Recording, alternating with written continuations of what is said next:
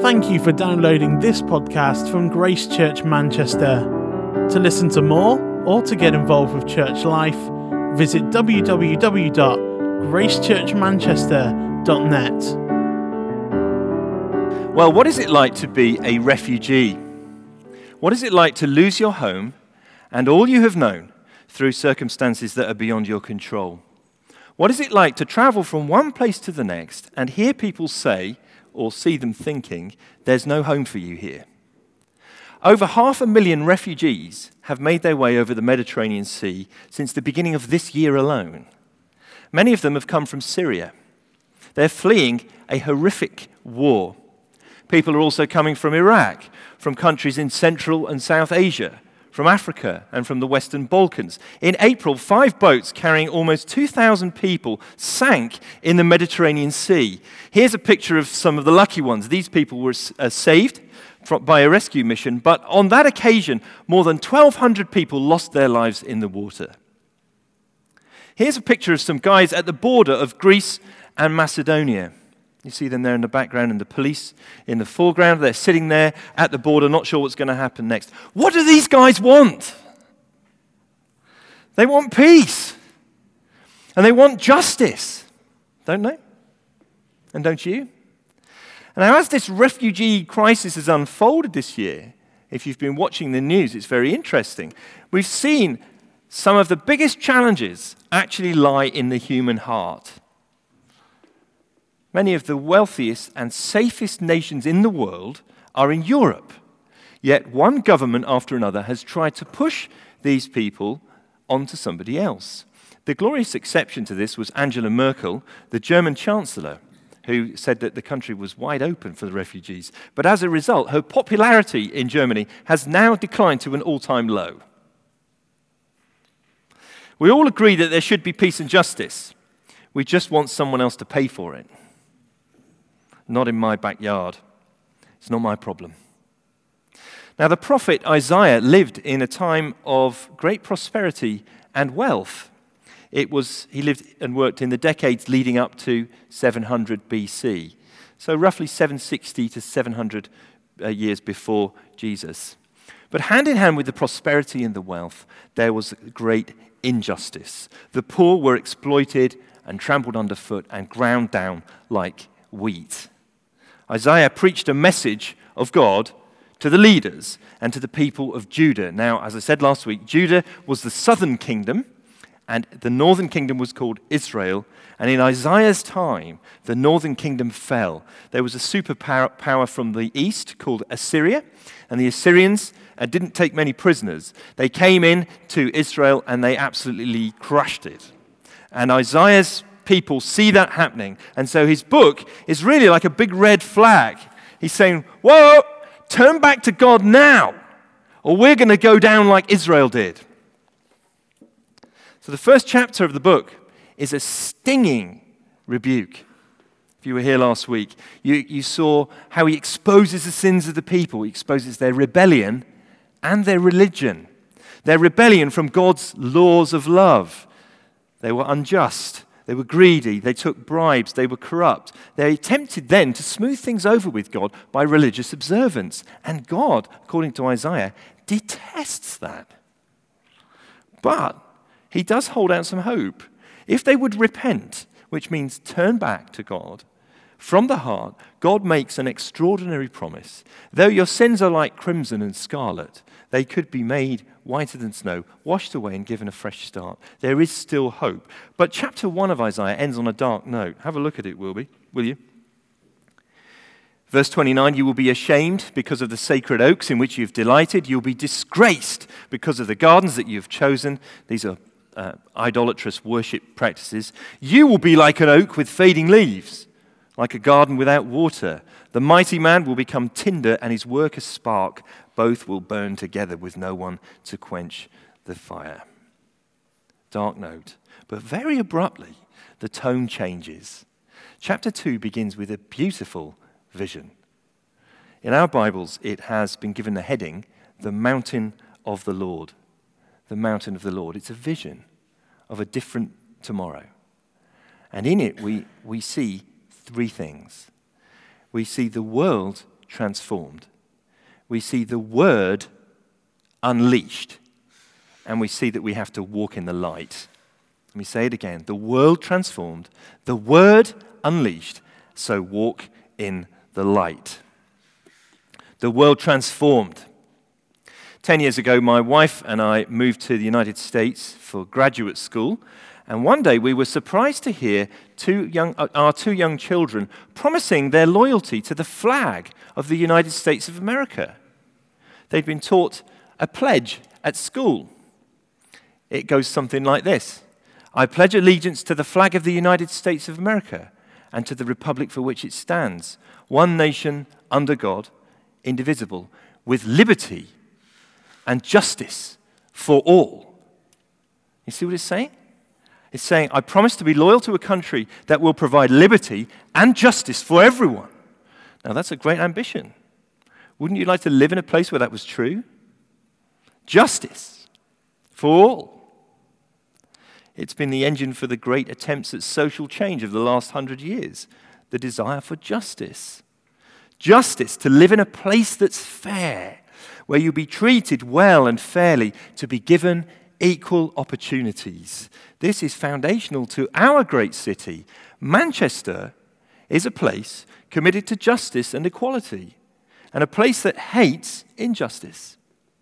We all want that, but you know, it constantly evades our grasp. Let me give you just one example of a local shopkeeper near where I live. He's a neighbour of mine. He works really hard at running the newsagent. And when I say he works hard, he takes one day of holiday a year. He lives above the shop. He works early morning, late at night. One day off a year. And there are three things he's shared with me as we've talked over the last few months. The first was an occasion, and more than one occasion, where thieves have gone into the shop and openly stolen stuff from the shop and then laughed in his face. Why? Because they know the police won't convict them, because the court costs are too expensive compared to the amount of stuff they've stolen, so they can walk free. He actually spent a day getting hold of a CCTV tape, showing it to the authorities with hard evidence of what these guys had done, and they said, yeah, we know these guys. Unfortunately, there's not much we can do about it. It's not just. His business is committed to a certain supply chain, and the supplier routinely sends many more magazines than he can sell, charges him for them up front, and then refuses to refund the money because their systems of recording are so poor. So he has to spend hours on the phone chasing down incompetent staff. It's not a problem to the big businesses like W.H. Smith, but to a small business, it's crippling.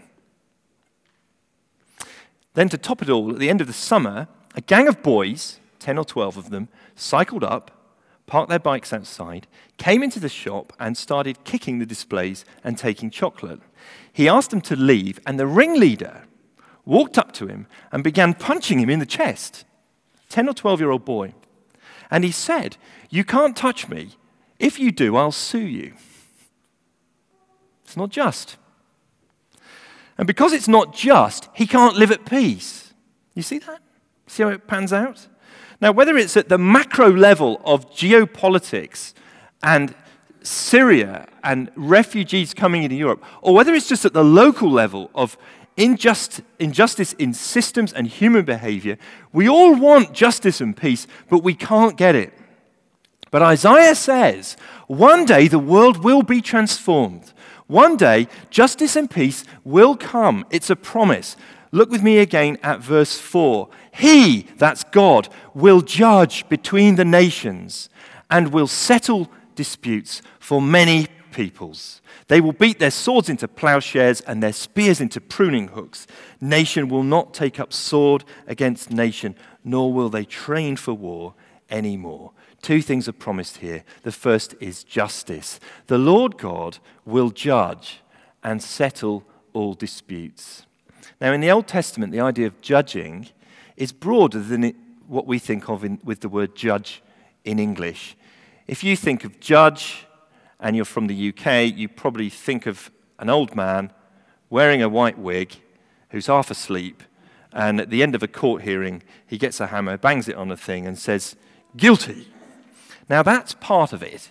That's sort of effecting the law and giving punishments. But the Hebrew idea in the Bible is much broader than just that bit of justice. It's really about putting everything right, putting it to rights, establishing good order. Isaiah says, in the last days, God will judge fairly and put things to rights. And in Isaiah's vision, God settles disputes, he deals with conflict, and he puts an end to it. And as a result, a second thing flows out. Peace comes to our world. In fact, it will be so peaceful that military hardware will be redundant. Isaiah says, they won't need swords and spears anymore. It'll just be so much scrap metal. You'll take your sword and think, what am I going to do with it anymore? I know, I'll make it into a plow so I can plow the fields. You'll take your spear and think, well, I'll maybe make a pruning hook and then I can trim my vine and get some good grapes off it. You just won't need them. You won't need to keep a baseball bat in your bedroom in case somebody breaks into your house. Or if you're Matt Price, a gun under your bed. It's just so much scrap metal. You won't need to fight anymore. No more fighting, my friends. Now, does this all sound a little bit 1960s? Remember John Lennon's song? Imagine. Imagine there's no heaven. It's easy if you try. No hell below us, above us, only sky. Imagine all the people living for today. Well, I can certainly imagine people living for today, because that's what they do. Imagine there's no countries. It isn't hard to do. Nothing to kill or die for, and no religion too. Imagine all the people living life in peace. You may say I'm a dreamer, but I'm not the only one. I hope someday you'll join us, and the world will be as one. Imagine no possessions. I wonder if you can. No need for greed or hunger, a brotherhood of man. Imagine all the people sharing all the world. You may say I'm a dreamer, but I'm not the only one. I hope someday you'll join us and the world will live as one. Now that song is as close to a statement of public theology as we have got left in this country. It is so, it reflects what most British people believe, that it was used in the opening ceremony of the London Olympics. In fact, it was the climax of the ceremony that the whole world was watching. They sang that song and unveiled a massive statue of John Lennon's face looking up at the sky. And everybody sang, imagine, there's no God, there's no religion. What would the prophet Isaiah say to that? Now, I suspect he would love some of it. Nothing to kill or die for. No greed or hunger. All the people sharing all the world. Living as one. Isaiah's giving this the big green light and the thumbs up. But there's a major hole in John Lennon's vision. It won't work. It won't work because it doesn't engage with the underlying problems that we have that cause injustice and war and conflict. Because Lennon's vision doesn't deal with the human heart. And so it is destined to fail. The novelist G.K. Chesterton once wrote to the Times newspaper. The Times had posed the question, what is wrong with the world? And Chesterton wrote, Dear Sir, I am. Yours sincerely, G.K. Chesterton. I'm wrong with the world. The problem starts in here. Because as long as my heart is self-serving and self-centered and self-justifying, there will be no justice and peace. There couldn't be, because I'd soon spoil it. And I think Isaiah would reply to John Lennon, imagine there's a mountain. It's easy if you try. No hill can dwarf it. Above it only sky. Imagine all the people living by God's word. Oh, oh, oh. And John Lennon might reply, did you say a mountain? Yes, that's right. Imagine there's a mountain. Use your imagination, John. Imagine there's a mountain. Just read with me again verses 2 and 3. In the last days, the mountain of the Lord's temple will be established as the highest of the mountains. It will be exalted above the hills, and all nations will stream to it. See, the world will be transformed when the Word of God is unleashed. The Word of God is unleashed. Now remember that Isaiah's message is a vision. So you don't take it all literally. This is what he sees. God reveals it to him as a vision, and this is powerful imagery. So you just got to think, have you ever seen the Himalayas, and you've seen those snow-capped mountains, and there, kind of in the background, higher than all the rest of them, is Mount Everest. I think that's the tallest mountain in the world. And just imagine that the height of those mountains, majestic peaks. And Isaiah says, the mountain where the temple is in Jerusalem is going to be bigger than all of them. Now, what's going on here? Jerusalem had a hill in it, and on that hill they built a great and glorious building called the Temple. And the hill was called the Temple Mount. From ground level, and when you were walking up from lower levels up towards Jerusalem, travelers often commented on how they saw the temple from a distance because it was the highest thing around, and you could see that it was really glorious. The front of it was white, and the top had gold-plated kind of balustrade along the front, and so it glinted in the sun, white and gold. And the pilgrims coming towards Jerusalem, their hearts would skip when they saw the temple, because that's the center of worship. That's where you go if you want to engage with God. And that's where you go if you want to hear God's word. The Bible, the scriptures are taught and preached there. His word goes out from the temple. But actually, the funny thing is that hill that the temple was on isn't that big. It's not a massive mountain. It's smaller than the nearby Mount of Olives, where Jesus went and taught on one occasion. It certainly wasn't as big as some of the huge mountains which are further north. But in Isaiah's vision, it becomes the tallest mountain in the world. You see the Himalayas in your mind's eye. There's Everest, a mountain so high that people have actually died trying to climb it. And Isaiah says the Temple Mount will be firmly established and it will be exalted as the highest of the mountains. So now it's bigger than Everest. It's up there in the clouds. Everyone can see it. And they can see the snow-capped top. And there's the temple, glinting in the sun. And what they say in verse 3 is, "Come, let us go up to the mountain of the Lord, to the temple of the God of Jacob." Why? So that he will teach us his ways, so that we may walk in his paths. What does this mean? It means that a time will come when God's word will be unleashed, made public, distributed, given out, and all kinds of people, all sorts of nations. This is exactly what your job is all about, brother, is to get the word out there. That isn't in the script, it just struck me.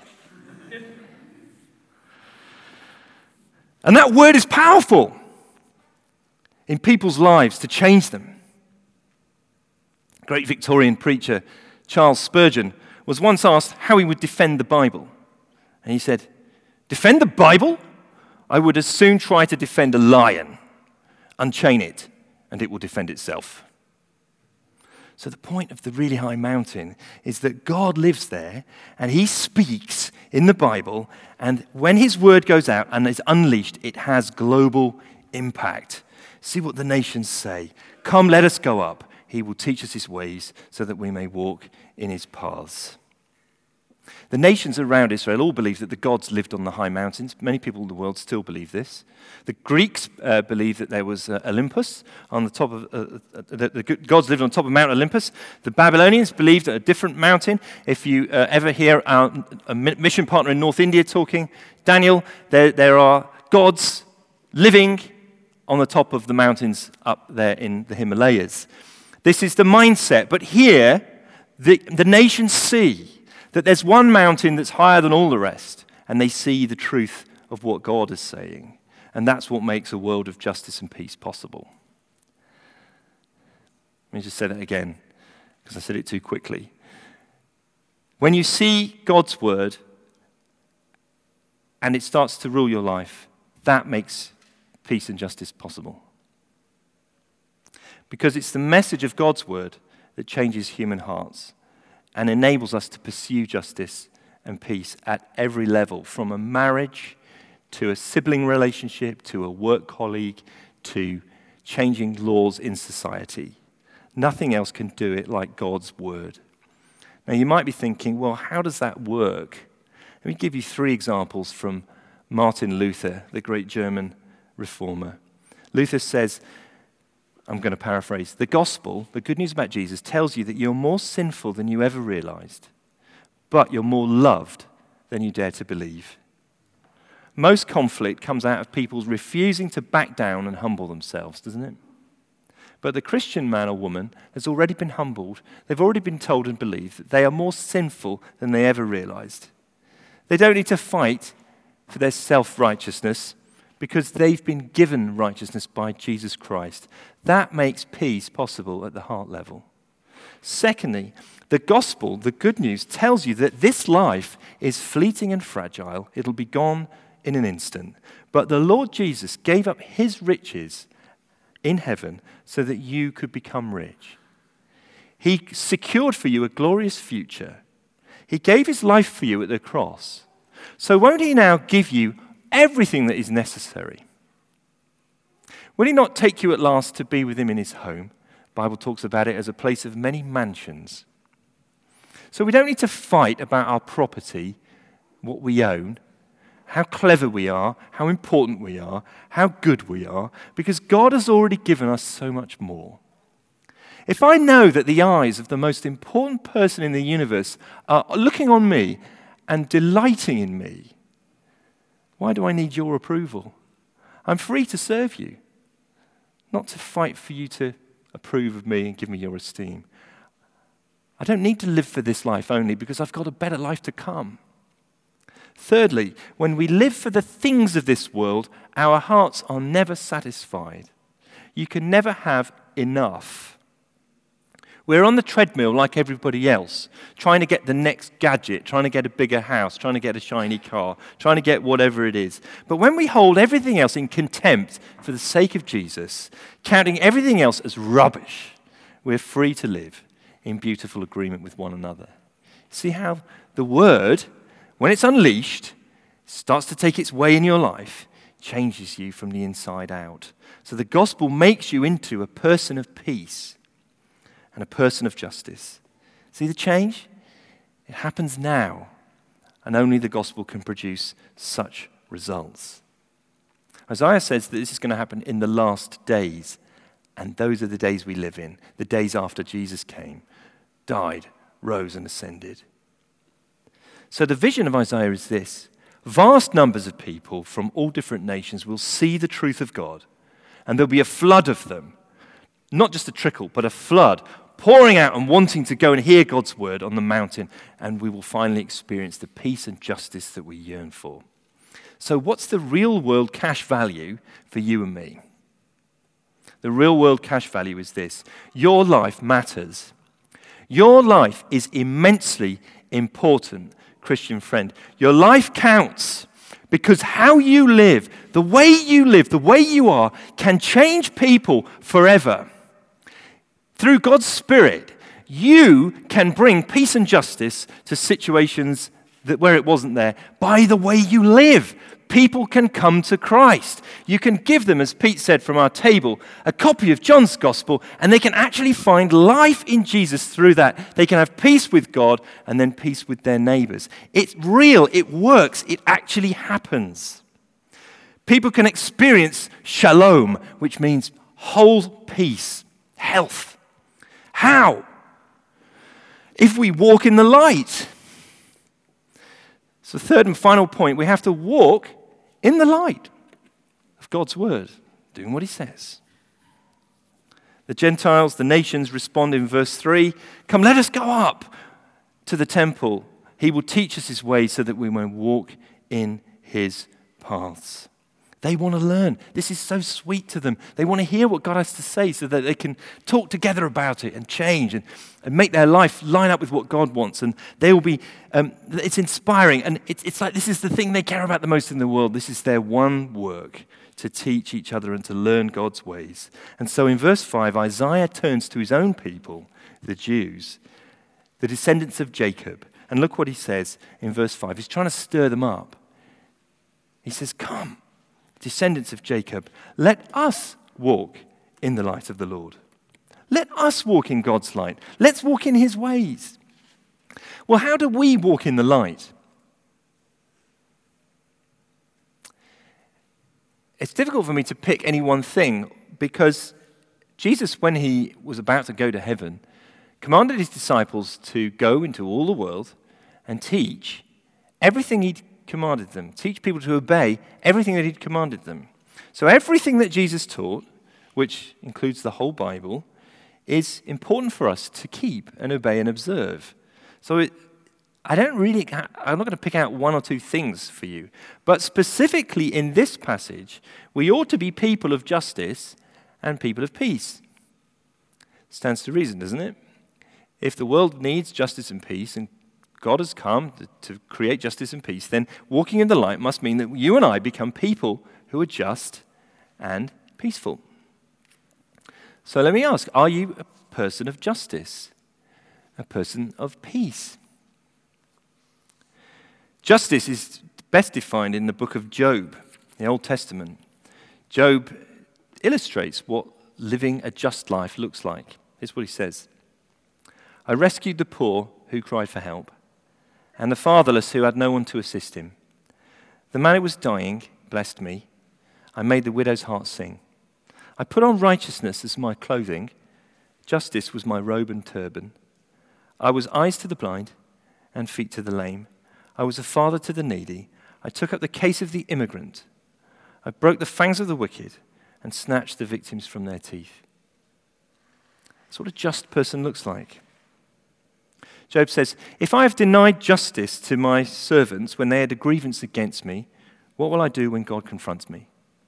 If I've denied the desires of the poor or let the eyes of the widow grow weary, if I've kept my bread to myself, not sharing it with the fatherless, if I've seen anyone perishing for lack of clothing or a needy man without a garment, and his heart did not bless me for warming him with fleece from my sheep, if I've raised my hand against the fatherless, knowing that I had influence in court, then let my arm fall from my shoulder.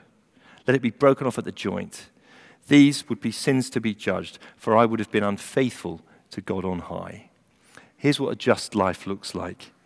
To omit to do good to any fellow human being is an offense to God. To do good to them. Whether it's a homeless person that you see in the street, whether it's what you do with your money and your time and resources, whether it's the influence you could have, some of you, many of you, university-educated people, can work things for change and good in our world. That is justice. Whether it's things that we do as a church through our life groups and our communities that actually don't just serve ourselves, but serve the needy and the poor and those around us. That is justice, and that's what God wants. And to omit to do it, Job says, is an offense against him. Are we people who are just? Are we people who are just? Are you generous with your resources? Are you concerned about the poor? Is this a priority?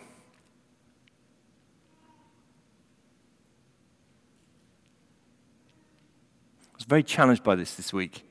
There's some homeless guys near where I live. I see them a lot.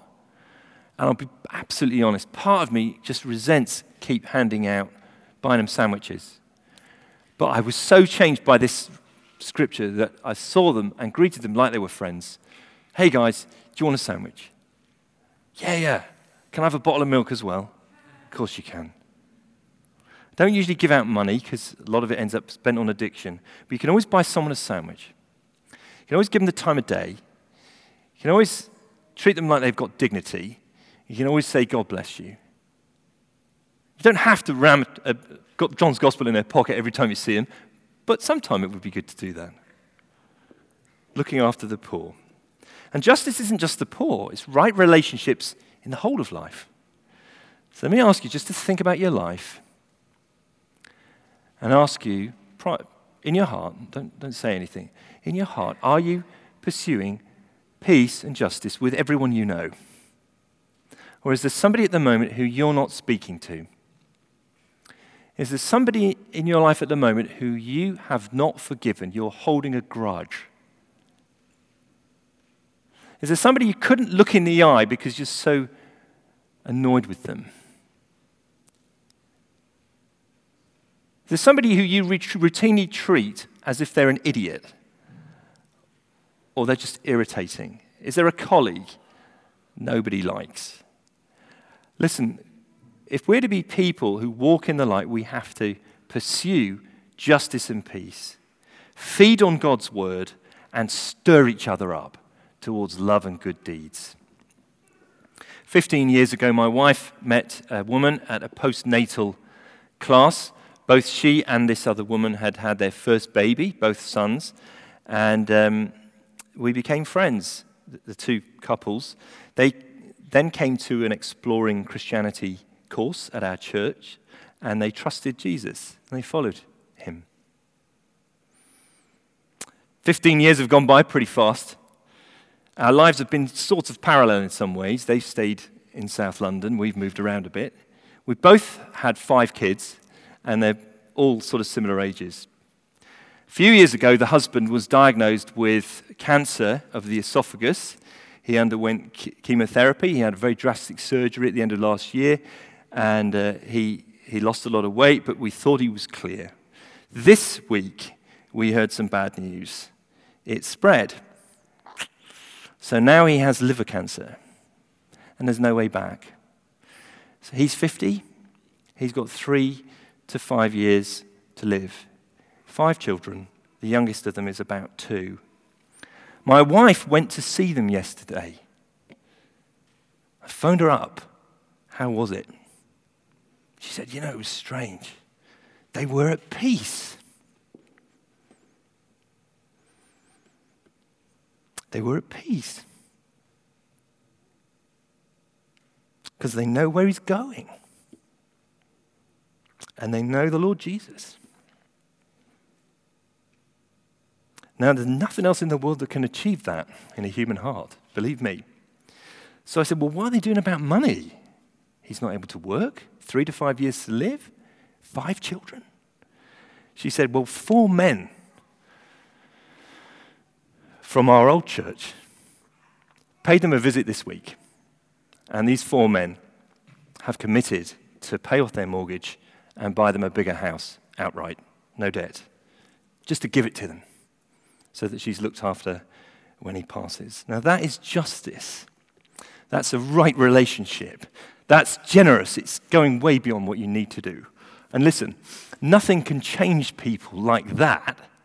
Nothing except God's word unleashed, the gospel applied to human hearts and lives. And let me say, this kind of change that makes people at peace when the bad news comes and makes 4 guys put their hand in their pocket to the tune of a couple of £100,000, that kind of change does not happen overnight. It comes through day to day, walking in the light with Jesus, living by his word and immersing yourself in community with other Christians, walking with Jesus, walking in the light, and your heart and mind is changed. So let me just say to you, Grace Church members and friends, we're not playing at church here. We've had a remarkably easy run of it as a church. We've not had any big disasters. We've not had anyone having an affair and running off. We've had a remarkably easy time, but the dark times will come. We need to be walking in the light when the dark times come so that we're ready. And we need to be living now like people of peace and justice and generosity, because we're living in the last times. The mountain of the Lord is being raised up. The word is going out to all the nations, and people are coming to Christ from every tribe, tongue, language group, country. What a time to be alive.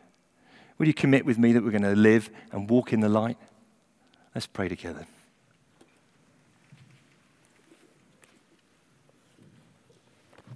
Our gracious Lord and Father, we want to say today that we love you. We thank you for all that you have done for us and all that you are doing in us. We confess our sins and know that you are faithful and just to forgive us our sins and cleanse us from all unrighteousness. Help us now to live for you with everything we have, to walk in the light and not to be afraid. We pray in Jesus' name and for his glory now and everlasting. Amen. Thank you for downloading this podcast from Grace Church Manchester. To listen to more or to get involved with church life, visit www.gracechurchmanchester.net.